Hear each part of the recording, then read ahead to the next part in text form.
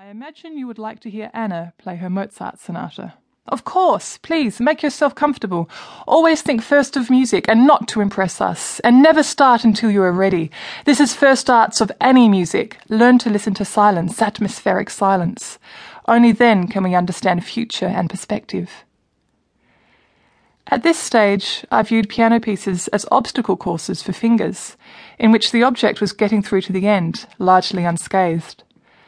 The first movement of the Mozart sonata was a hazardous place, but I dodged a few accidentals in the development section and made it to the double bar line. There was silence. I looked at my mother, who looked at my grandfather, who looked at Mrs. Sivan. "Thank you," she said finally. "You like chocolate, yes? Come with me, and I give wonderful chocolate." My mother nodded encouragingly, and I followed Mrs. Sivan out to the kitchen, where she gave me a bachi chocolate wrapped in silver foil, and then another, and then two more.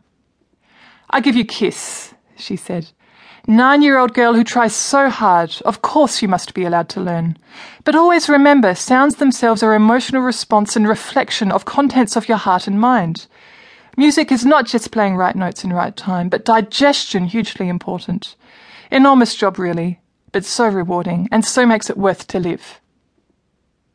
Later, Mrs. Sivan explained that she had taken pity on me, that any child who laboured through a Mozart sonata, so ill-equipped, deserved to be taught. "Her acceptance is not without conditions," my grandfather said in the car on the way home. "Mrs. Sivan expects you to practice more. 2 hours a day, but not all at once. 40 minutes before school, 40 minutes in the afternoon, and 40 minutes in the evening." 2 hours a day. It sounded catastrophic, but also thrilling. My first lesson with Mrs. Sivan was scheduled for the following week. Now that I had passed the audition, I felt more confident. The hard work was done. I put the music on the stand and positioned my hands over a G major chord. "Not!" she called out. "Stop!" "But I haven't even started." "Of course music has started already." She reached over and took my hand.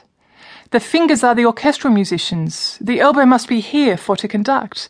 We must hear the sound before, and then immediately we relax." As she demonstrated a chromatic scale, her hand had the grace of a small animal.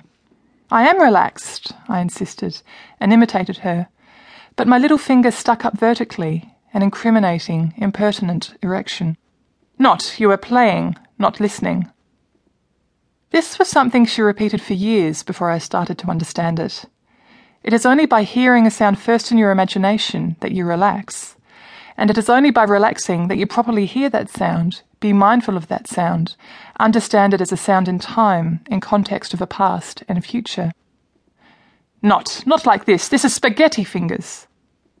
As I played, I skated across the top of the keyboard, but now she took my fingers and introduced them to the bottom of the keys, so that I felt the security of gravity, of contact with the earth. "Here, feel the depths."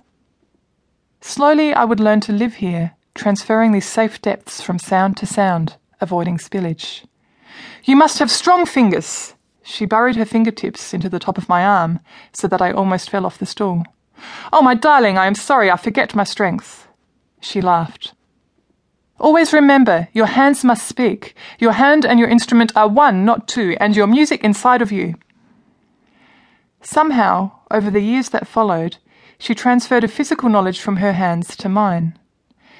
You do not consciously mould your hands into sounds, any more than you consciously shape your mouth to form a word. You put them on the instrument, and you speak.